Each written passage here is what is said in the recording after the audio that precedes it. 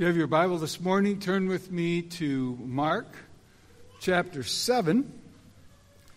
We're back in Mark after not that long of a break because it didn't take all that long to go through 2 Peter this summer and then a special occasion last week, and now taking Mark's gospel back up at the beginning of chapter 7. And I went back and forth this week as to whether we should stick with our usual methodology of a paragraph at a time, because this paragraph is a little hard to isolate from what comes behind it. And again, the other version of the Greek New Testament puts it all as one paragraph. But, once I get in a rut, I just stay in it. And so we're taking the first 5 verses, and I think there's some reasons to pause here and give it more thought than we would if we take the whole 13 verses together. So with that said, let me have you stand one more time in Mark 7, verses 1 to 5. Now when the Pharisees gathered to him with some of the scribes who had come from Jerusalem, they saw that some of his disciples ate with hands that were defiled, that is, unwashed.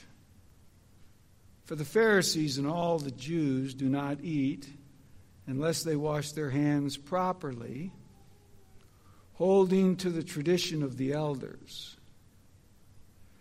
And when they come from the marketplace, they do not eat unless they wash. And there are many other traditions that they observe, such as the washing of cups, pots, copper vessels, and dining couches.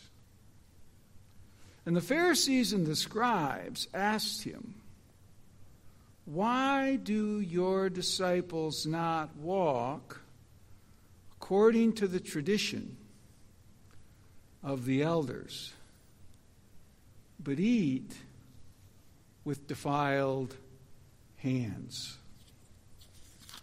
Let's look to the Lord in prayer. Father in heaven, the psalmist instructs us to praise you, to praise the Lord, to praise the one who simply and absolutely is, to praise you in your holy temple, to praise you in the expanse of your great strength that we see when we look up at what Genesis calls the expanse, the sky, the sun, the moon, the stars. We praise you, Lord, for what we see reflected of your strength and power and glorious artistry in the expanse. We praise you for your mighty power and for the impressive nature of your greatness. And we often need to know that you have mighty power because we find ourselves with mighty problems. But you assure us not only that you have power, but you exert sovereign control of all things at all times. But we would pause and pray for your mercy for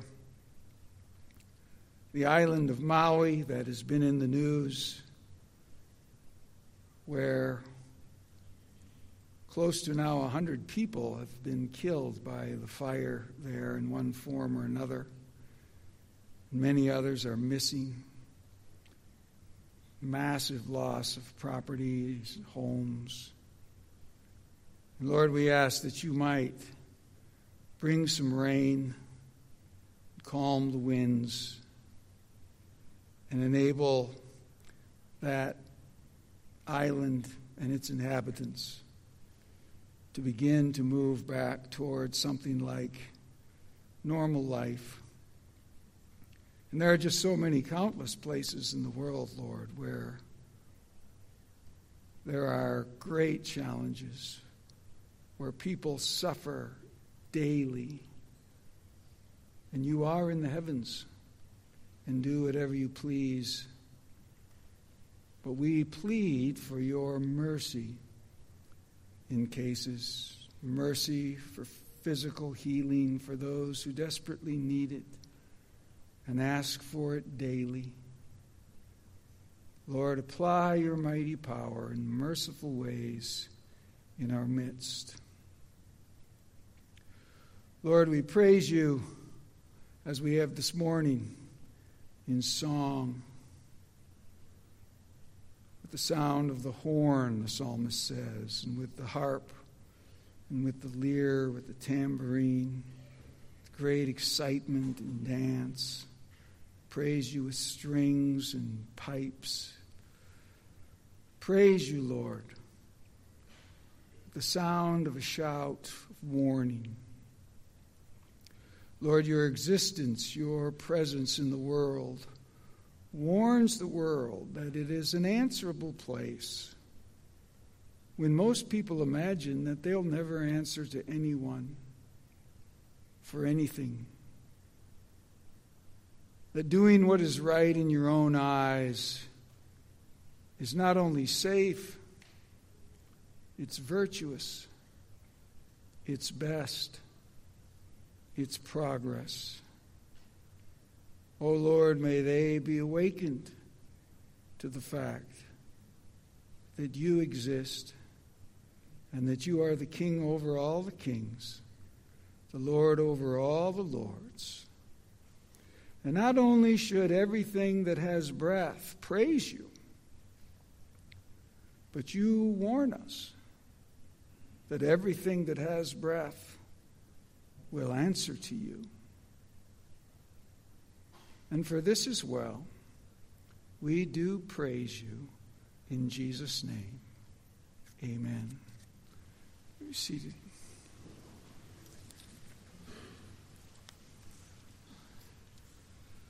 This past Wednesday night, we were looking at Psalm 1, which everybody recognizes as a sort of introduction to the psalm. Sometimes it's considered Psalm 1 and 2 together as the introduction. Sometimes it's considered that Psalm 1 is the introduction and Psalm 2 was the first song in the Psalter, but we'll leave that to the specialists. But most often, and through the centuries, Psalm 1 has been divided by expositors of the church right into the ancient world as being an outline of two ways to live. Way number one, first three verses. Blessed is the man who walks not in the counsel of the wicked, or stands in the way of sinners, or sits in the seat of scoffers. But his delight is in the law of the Lord, and in that law he meditates day and night. And then way two just opens with the heavily contrasting words. Not so the wicked. That is completely different. The wicked. The righteous. The wicked. Two ways to live. Now, in our modern times, we instantly scoff at that and say, how reductionist. That's the problem with you Christians. You are such reductionists. Anybody can see that there are dozens of ways to live, hundreds of ways to live, and those who push individualism far enough, which is many, at least in our country, billions of ways to live, because everybody decides how they will live for themselves. So how reductionist and foolish and backward the psalmist. 2 ways to live. And you might even have some sympathy with that, but you can't have too much sympathy as a Christian, because Jesus adopts the categories of Psalm 1 as his own and reteaches them in his Sermon on the Mount quite plainly, where he says, "Enter by the narrow gate, for the gate is wide and the way is easy that leads to destruction. And those who enter by it are many. For the gate is narrow and the way is hard that leads to life. And those who find it are few." There it is. 2 ways to live. 2 gates to enter. 2 ways to walk. 2 destinies to inherit. Jesus is lockstep, in line with the psalmist in Psalm 1.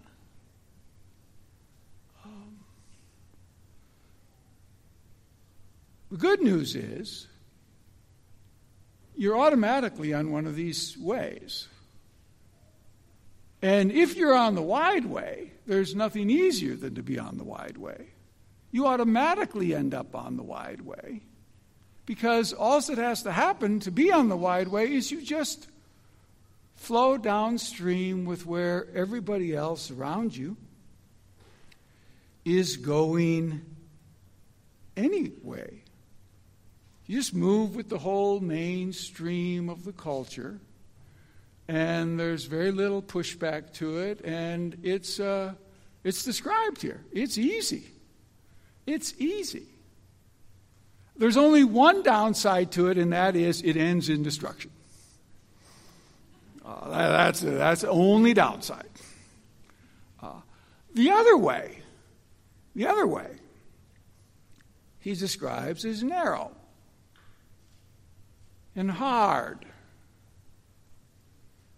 And you better get used to being in the minority of opinion, because you'll always be there. Few are those who find it. Now, as I already mentioned, it is really a little bit impossible to talk about our paragraph without jumping a little bit in the next paragraph at some point and bringing a little of that subject matter back in, and we will do that. But here we just start out, and why I stuck with this paragraph is that the more you think about it, this is a much bigger issue and a much more applicable topic than we will tend to think when we're just reading our Bibles and read by it. Because we actually live in a world where various traditions are pressing on us all the time and inviting us to be influenced by them all the time. And where there's nothing easier than to be deeply and even comprehensively influenced by them without even knowing that it's happened to you, without even realizing it, which is where most people in the first century among the Jews were. They had no idea, none at all. They couldn't imagine it, that what Jesus said of them is true. In other words, along the way, by embracing the traditions that you embraced, you let go of the Word of God. They said, we did not. Jesus said, you did. You did. That's how it works. They have no clue. That's how subtle it is. State our thesis for this morning this way. Traditions and Jesus both make disciples. Traditions and Jesus both make disciples. See, and the question that this text raises, okay, but and whose disciple are we, Jesus or some other tradition? That's the centerpiece, really, of verses 1 to 5 here. And in the case of these Pharisees, they don't imagine. They have left the Word of God for human tradition. And we have, as I say, compelling traditions around us all the time. So 3 angles on this. Number 1, we need to remember what it means to be a disciple of Jesus. Verses 1 to 4. It's sort of really verses 1 and 2, but you'll notice in this text, verses 1 and 2 would naturally go to verse 5, and it would just be 3 verses long, except there's a parenthesis in the middle that explains what's going on here. And so I'm going to put that parenthesis with verses 1 and 2, because our point is really from verses 1 and 2. Now, when the Pharisees gathered to him with some of the scribes who had come from Jerusalem, they saw that some of his disciples ate with hands that were defiled, that is, unwashed, parenthesis. What does he mean by that? The Pharisees and all of the Jews do not eat unless they wash their hands properly, holding to the tradition of the elders. And when they come from the marketplace, they do not eat unless they wash. And there are many other traditions that they observe, such as the washing of cups, pots, copper vessels, and dining couches. So that's what we're talking about here. That's the tradition in question. And it doesn't sound very dangerous, does it? Doesn't sound dangerous at all. Little extra washing. I'll tell you, in this sense, my mom was a Pharisee. She was all for washing before we eat. Ask us if we did. Did you wash your hands? You're coming to the table. Did you wash your hands? Oh, yeah, let me see them. See? Pharisaical and skeptical. Let me see them. And then off, go wash your hands. Get in there. But this has nothing to do with that. My mother actually wasn't a Pharisee, because her hand washing was all about hygiene. And this isn't about hygiene at all. This is purely about ritual purity. That's what's going on here. Hygiene would just be a sideline to it and not one that they were at all concerned about. So we're generally talking hygiene when we use our little phrase, cleanliness is next to godliness. You should be clean. Those of you of Dutch heritage usually have that somewhere in your house. Cleanliness is next to godliness. Everything is in order, place for everything and everything in its place. It's a great tradition.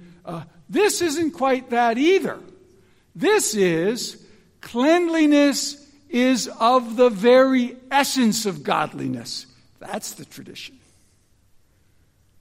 This kind of cleanliness is absolutely essential to godliness. Though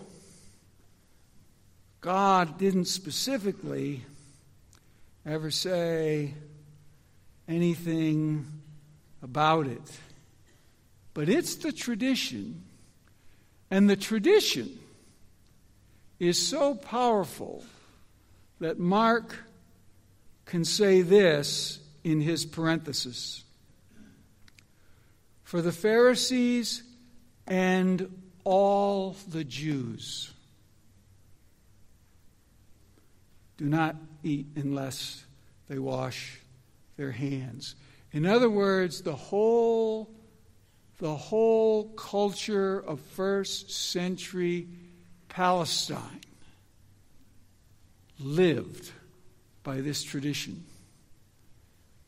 And so consistently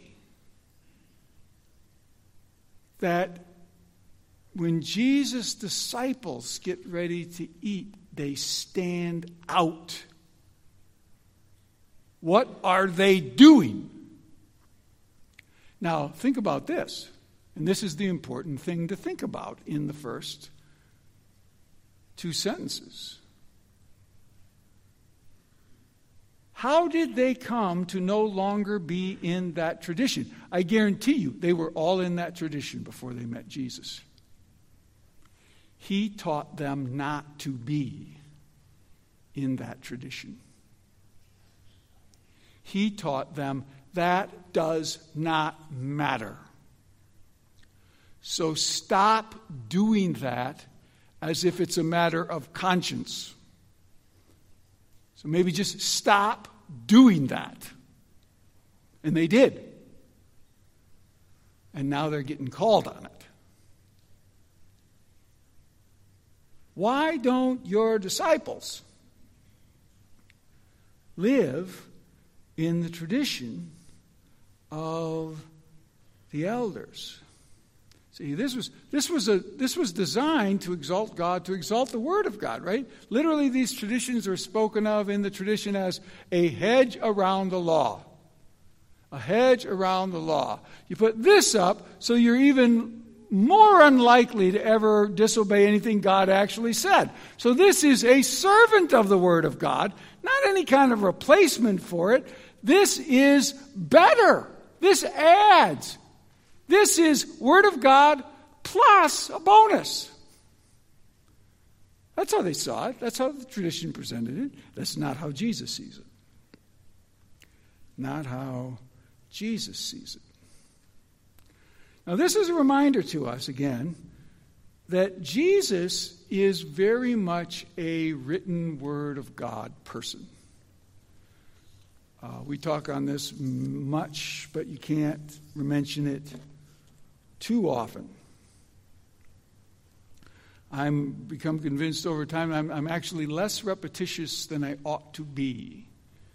And this would be a place where, especially in our day and age and the traditions spinning around now, this needs to be repeated all the time, all the time, all the time. You can't remake Jesus in any old cultural image that you want to. You can't mold him into this or that or the other thing, because the Word of God makes it plain that he is a written Word of God, Hebrew Bible sort of person who could say things like he said, again in the Sermon on the Mount, this time Matthew 5, "Don't think that I've come to abolish the law or the prophets. I did not come to abolish them, but to fulfill them.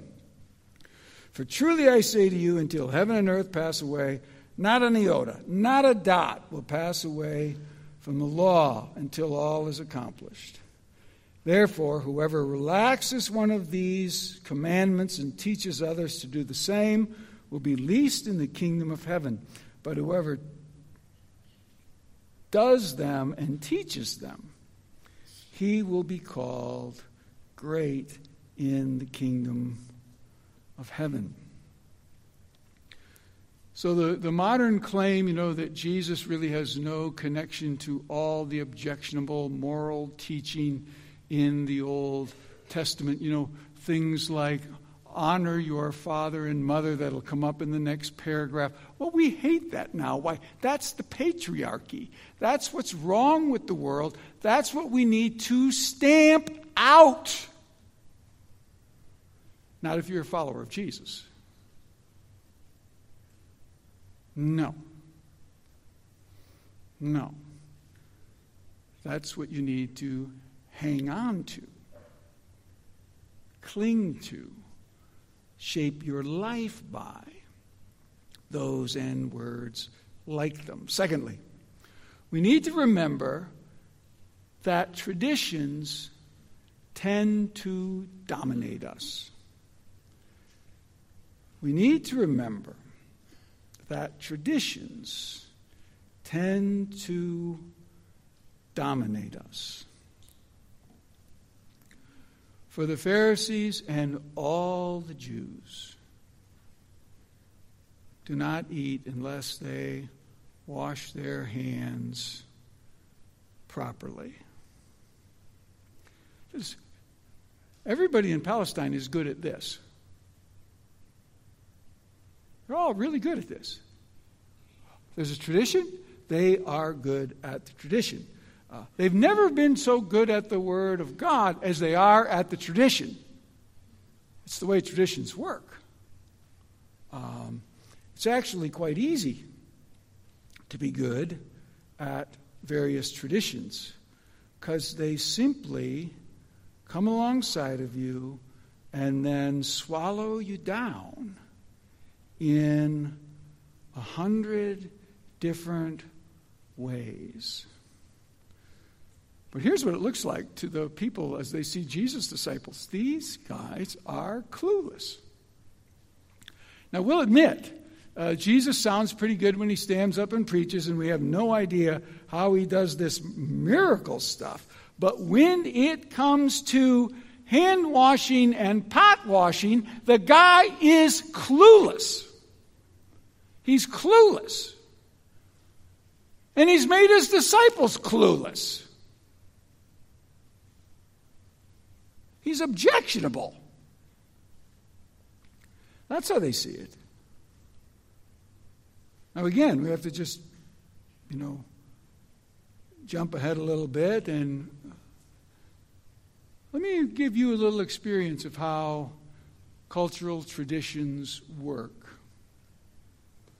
I'm just going to read you 3 verses from the Apostle Paul. One from Ephesians, and then 2 others from 1 Corinthians. And I want you to pay attention to what you think of the ideas in these verses and how comfortable you are with even hearing them, but especially how comfortable you would be with sharing anything like this with a coworker. That is, that you agreed in any way, shape, or form with something like this. Ephesians 5:22. Wives, submit to your husbands as to the Lord.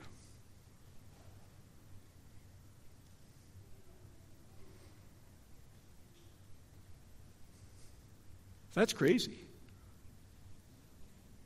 That sounds crazy. Maybe a little worse. 1 Corinthians 11:7. For man not to cover his head, since he is the image and glory of God, but woman is the glory of man. For man was not made for woman, but woman for man. Neither was man created for woman, but woman for man. Woman was created for man.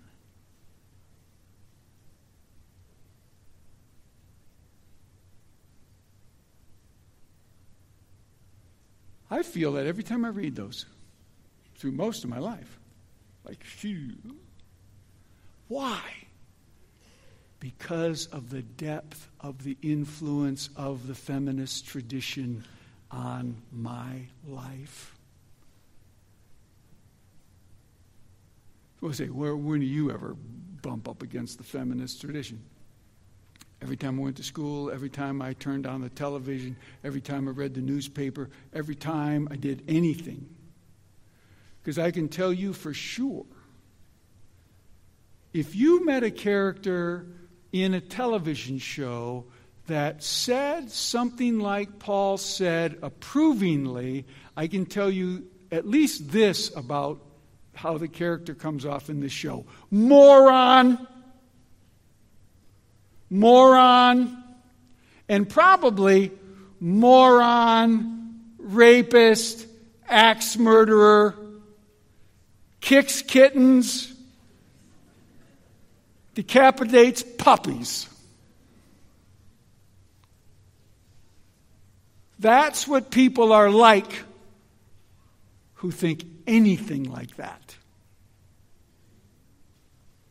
And follow that with novels and characters there, and the way news broadcasts are put, and that tradition is all around us in incredible ways, and we are embarrassed about the Word of God and don't really want to stay too close to it at all. That's how traditions work. That's their power. And that's how close they are to our lives. Not once in a while. All the time. All the time. Thirdly, we need to remember that traditions blind us to the Word of God. Now, we've already sort of been touching on that. But verse 5, why do your disciples not walk according to the tradition of elders, but eat with defiled hands?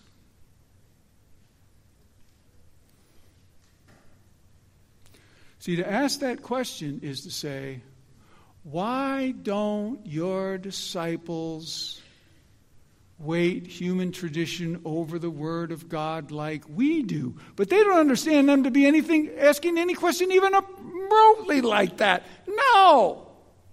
They have no sense of that whatsoever. Whatsoever. Jesus has taught his disciples to weight the Word of God written over all human traditions and to think about life from the perspective and to live life from the perspective of the written Word of God. That is discipleship.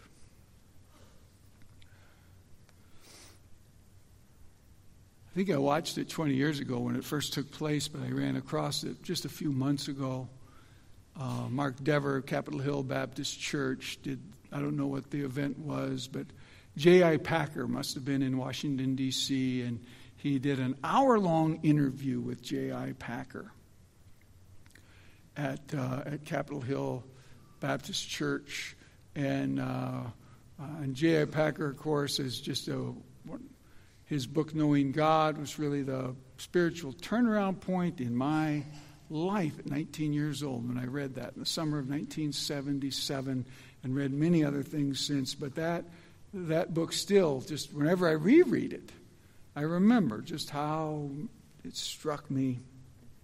And so I was very interested in an hour-long interview with J.I. Packer. But I didn't know what he would say, but Dever's a very good interviewer from the modern point of view, especially. And so he asked Packer, so who would be the great influences in your spiritual and theological life, beyond the Bible? And I was so struck that the first person that Packer mentioned was the Anglican bishop J.C. Ryle. He said, J.C. Ryle, his book on holiness, and which is a great book, and I've also enjoyed over the years and used them devotionally. J.C. Ryle wrote 4 little volumes, expository thoughts on the Gospels, short little devotionals like sermons. And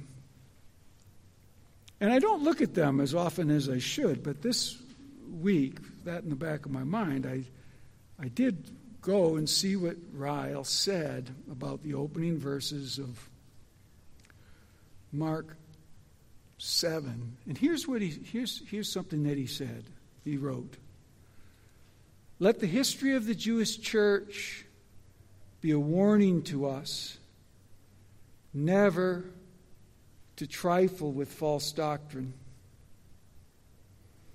If we once tolerate it, we never know how far it may go or into what degraded state of religion we may at last fall. Once leave the King's highway of truth,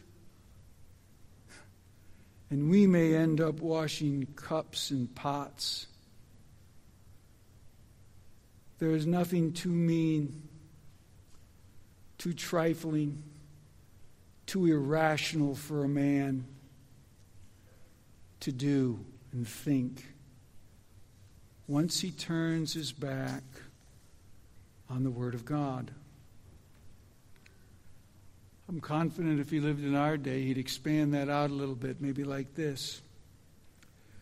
There's nothing too mean, trifling, perverse, immoral, degraded, ludicrous,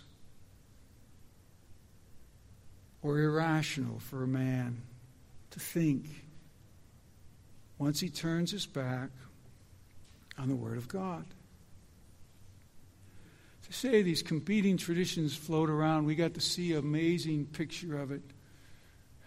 It was viewed politically at the time, but that was a fairly shallow way to view it, with the relative and pervasive power of these traditions. March 2022, confirmation hearing, Supreme Court.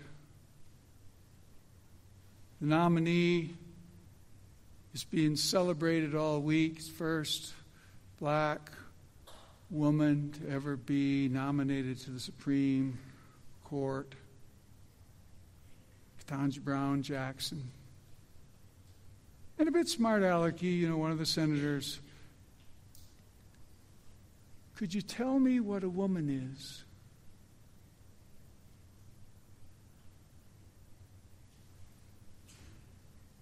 And the amazing thing is, she knew. There's no safe way for me to answer that question. Why?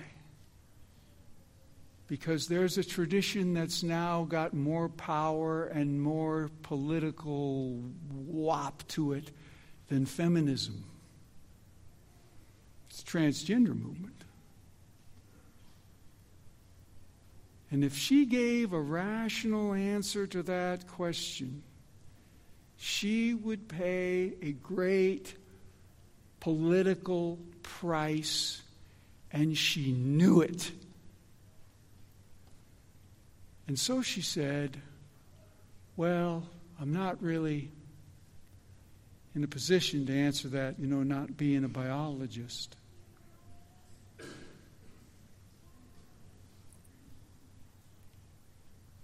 Say, wow, what is the matter with her? Nothing was the matter with her. She understood exactly where she lives. Maybe better than we do much of the time. No compelling reason for her to sacrifice herself for the feminist tradition.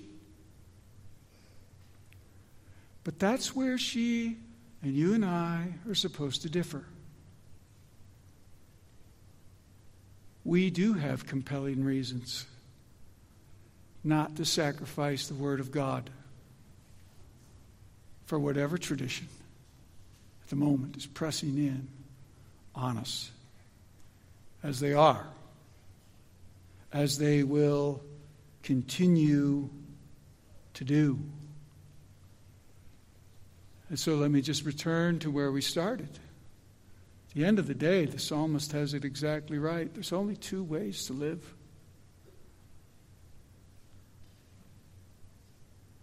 If you want cultural, political ease, the culture will tell you exactly what to do, and all you got to do is try to stay up with it and do it.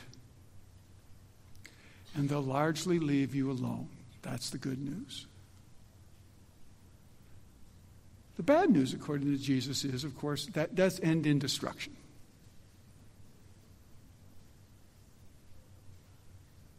If you go the other way, Jesus' word was this: hard.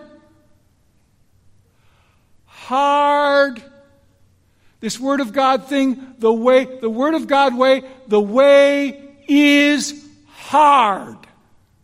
It's hard. That leads to life. It's hard. And for that reason, few will find it. Now we always, as we go to the communion table, read from 1 Corinthians 11, beginning in verse 23. For I received from the Lord that which I also delivered to you, that the Lord Jesus, in the night in which he was betrayed, he took bread. And when he had given thanks, he broke it. And he said, this is my body which is for you. Do this in my remembrance. In the same way also, he took the cup after the supper, saying, this cup is the new covenant in my blood. Do this as often as you drink it, in remembrance of me. For as often as you eat this bread and drink this cup, you proclaim the Lord's death until he comes. Now, as I've mentioned many times now, this cup is the new covenant in my blood. So the table's for new covenant believers. Spirit of God, cleansed from sin.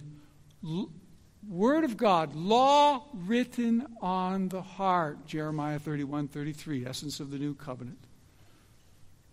He goes on to say, examine yourself. And gives all kinds of warnings. Examine yourself. And I still don't think that I have anything to improve on Calvin's little summary. He says, I think what he means is roughly, examine yourself for faith and repentance. But that's really simply another way of saying, examine yourself, am I a new covenant believer? Not am I relatively sinless and incredibly spiritually successful. No. Am I a person with a heart for the Word of God such that I cling to it, follow it, confess my sins when I fall down, and try to get back up and go after it?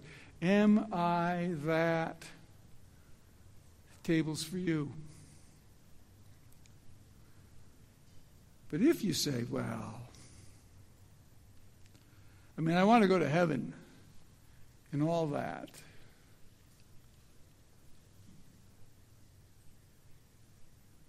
But I don't want any difficulty along the way. And I won't have any. I'm going to be reasonable. I'm not going to be a superstar Christian. I'll just compromise wherever I need.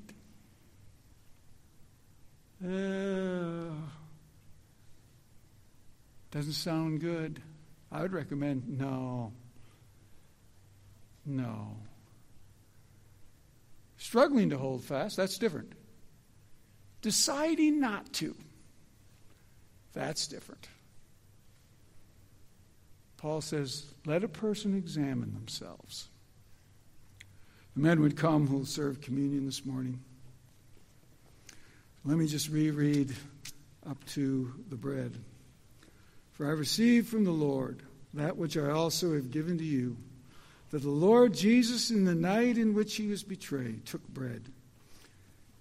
And having given thanks, he broke it and said, "This is my body, which is for you." Let's ask the Lord's blessing upon the bread. Father in heaven, we thank you for the great privilege that we have to have your words, have your word-backed symbols of grace and hope, the broken body of Jesus Christ. We praise you and thank you that you did not spare your own Son, but delivered him up for us all. How will you not with him freely give us all things? Lord, we ground our hope in the broken body of Jesus, the cross, for the forgiveness of our sins. In Jesus' name, amen.